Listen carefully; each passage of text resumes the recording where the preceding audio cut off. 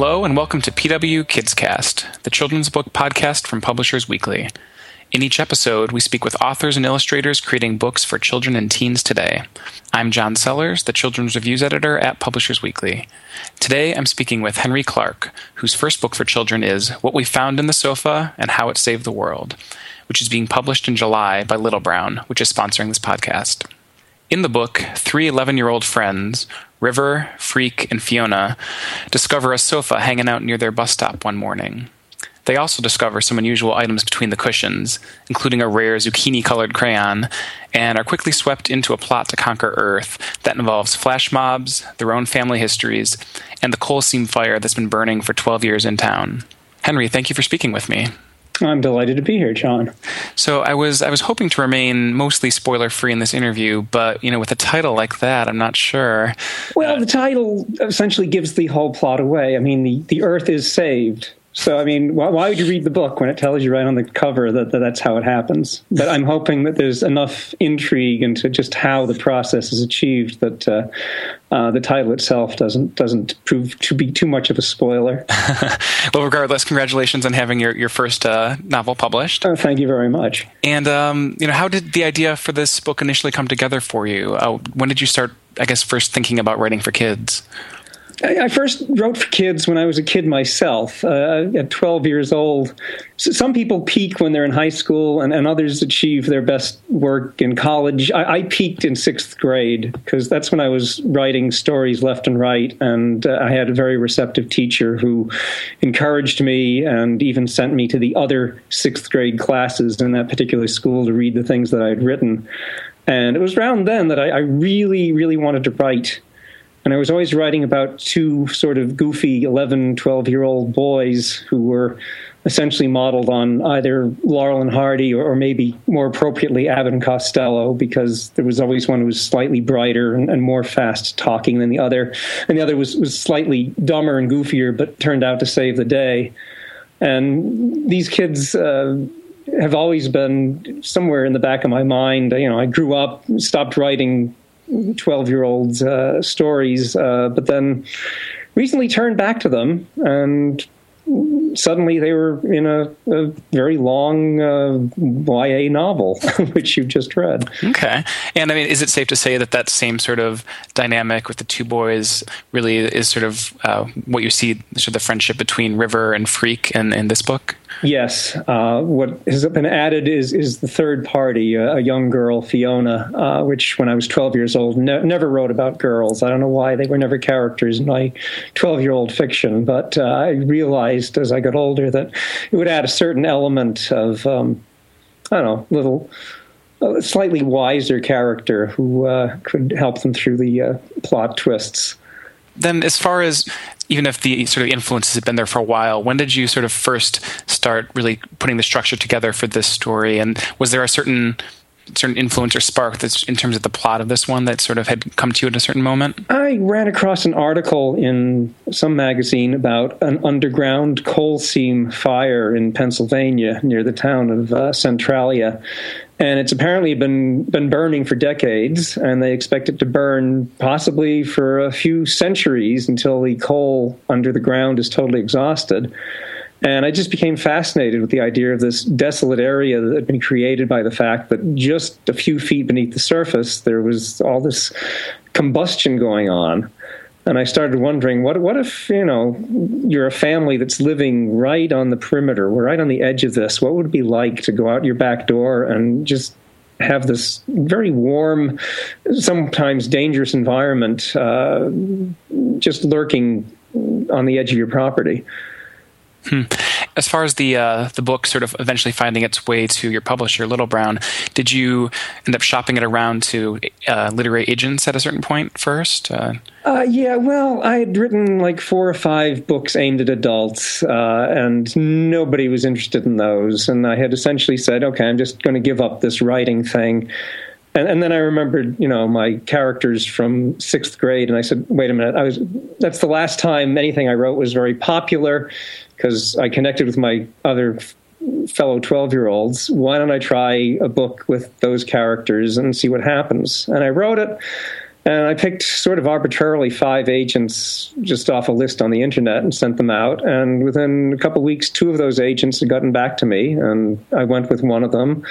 And Little Brown, within the first 5 or 6 publishers we sent it to, said that they were interested. So I just about given up, but I just sort of recycled back to my origins, so to speak. And now I also understand that you've written for Mad Magazine, too. Is that right? Yeah, that was another childhood aspiration. I had fairly enlightened parents, and they started giving me copies of Mad for birthdays and things until I started going down to the candy store and plunking down my 25 cents cheap, which is what it cost back then, to buy the magazine myself. And when I got older, I submitted a few ideas to them, and over the course of, 20 years, I've sold over a dozen articles to them, starting around 1978 through, I guess, 1996.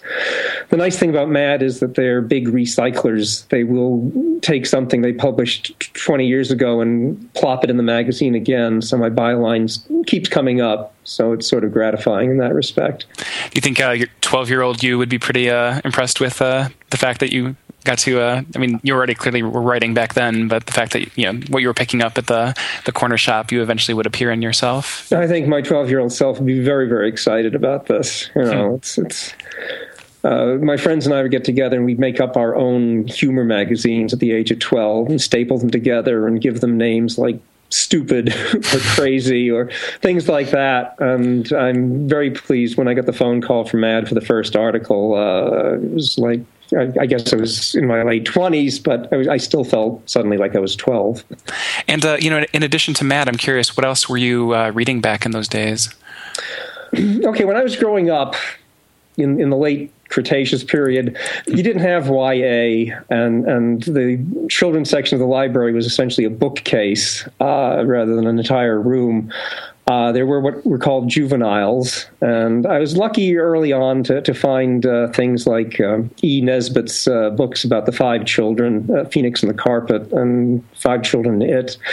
There were other writers like Roald Dahl and Eleanor Cameron, who had a series that I loved as a kid called the Mushroom Planet series. And I think those were big influences when I came to write this. I wanted the same sort of exciting read that I got from those. I was also reading the what I consider the PBFCs, Pot Boilers for Children, essentially the Hardy Boys series, the Tom Swift series, books that, when I look back at them, obviously were written on a weekend and sent into the publisher, but that kept me reading because they were exciting. Did either of those influence, or maybe even your writing for Mad, did that give you any sort of lessons or ideas that you sort of brought to writing this book?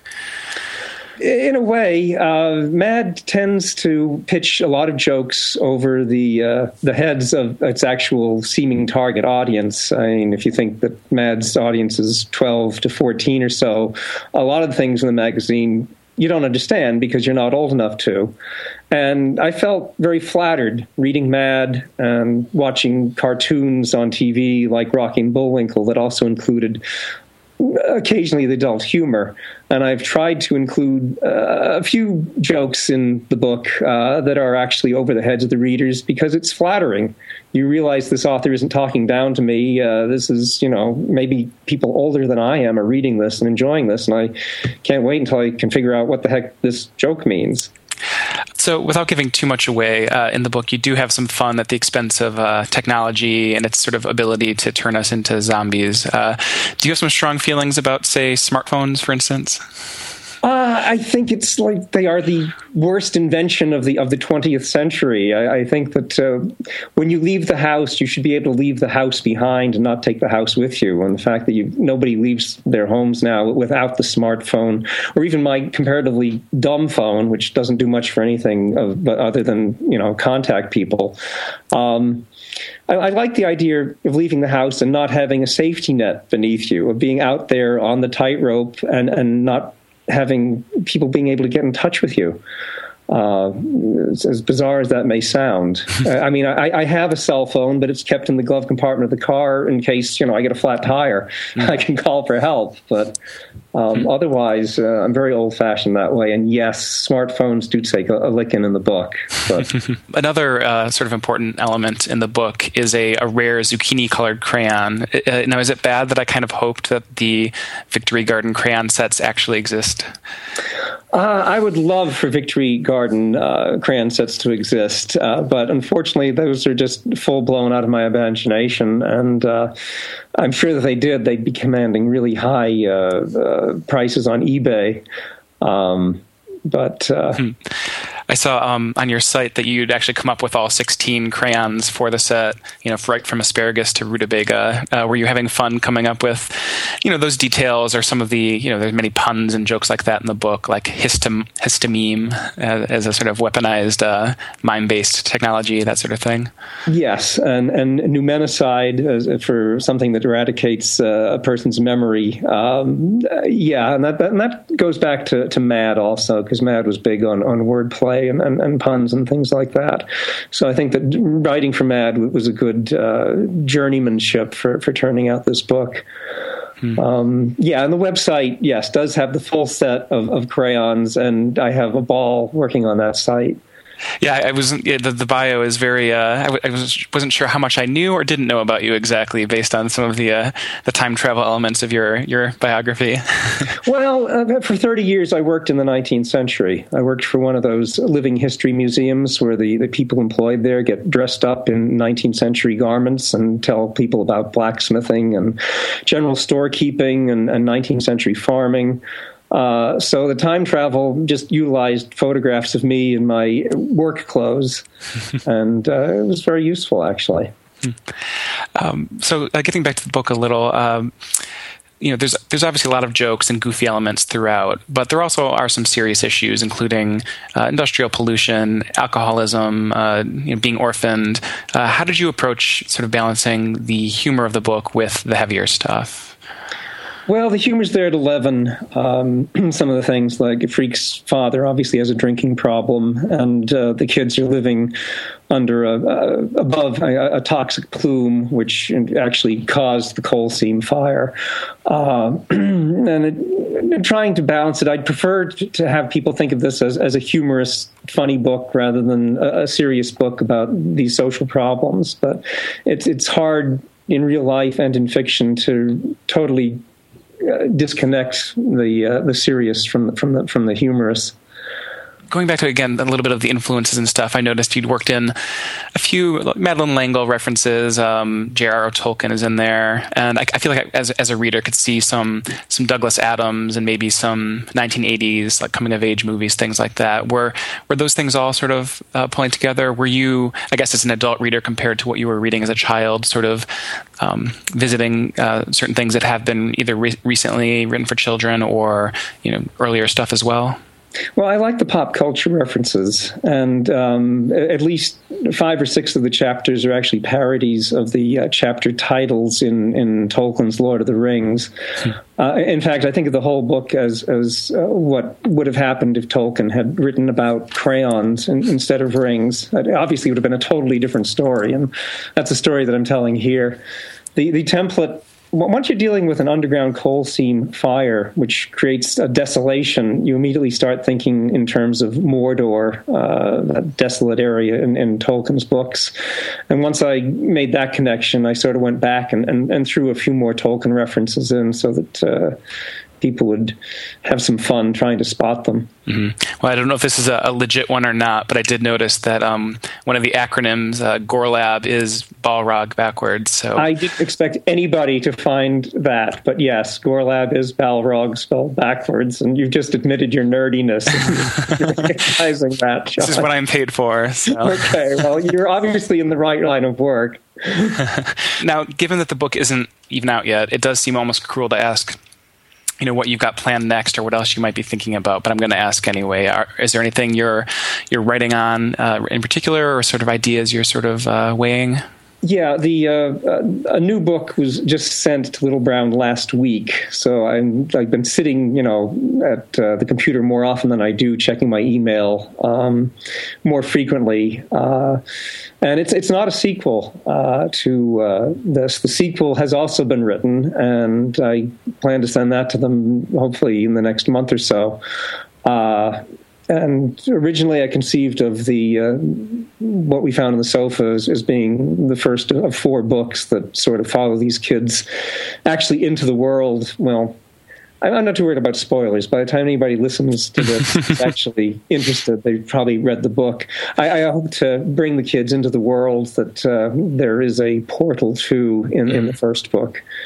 Great. And I know it's, again, still quite early, but have you been sort of getting some early feedback either from, readers, whether either, kids themselves or, adults sort of in the publishing world who are sort of finding their way to copies of the book ahead of time? Yes, the advanced reader copies have gotten some good feedback on Goodreads. I've gotten contacted from a nice indie bookstore in Albuquerque that wants me to do a signing there, tied in with their ballooning event, because there is a big hot air balloon sequence in the book.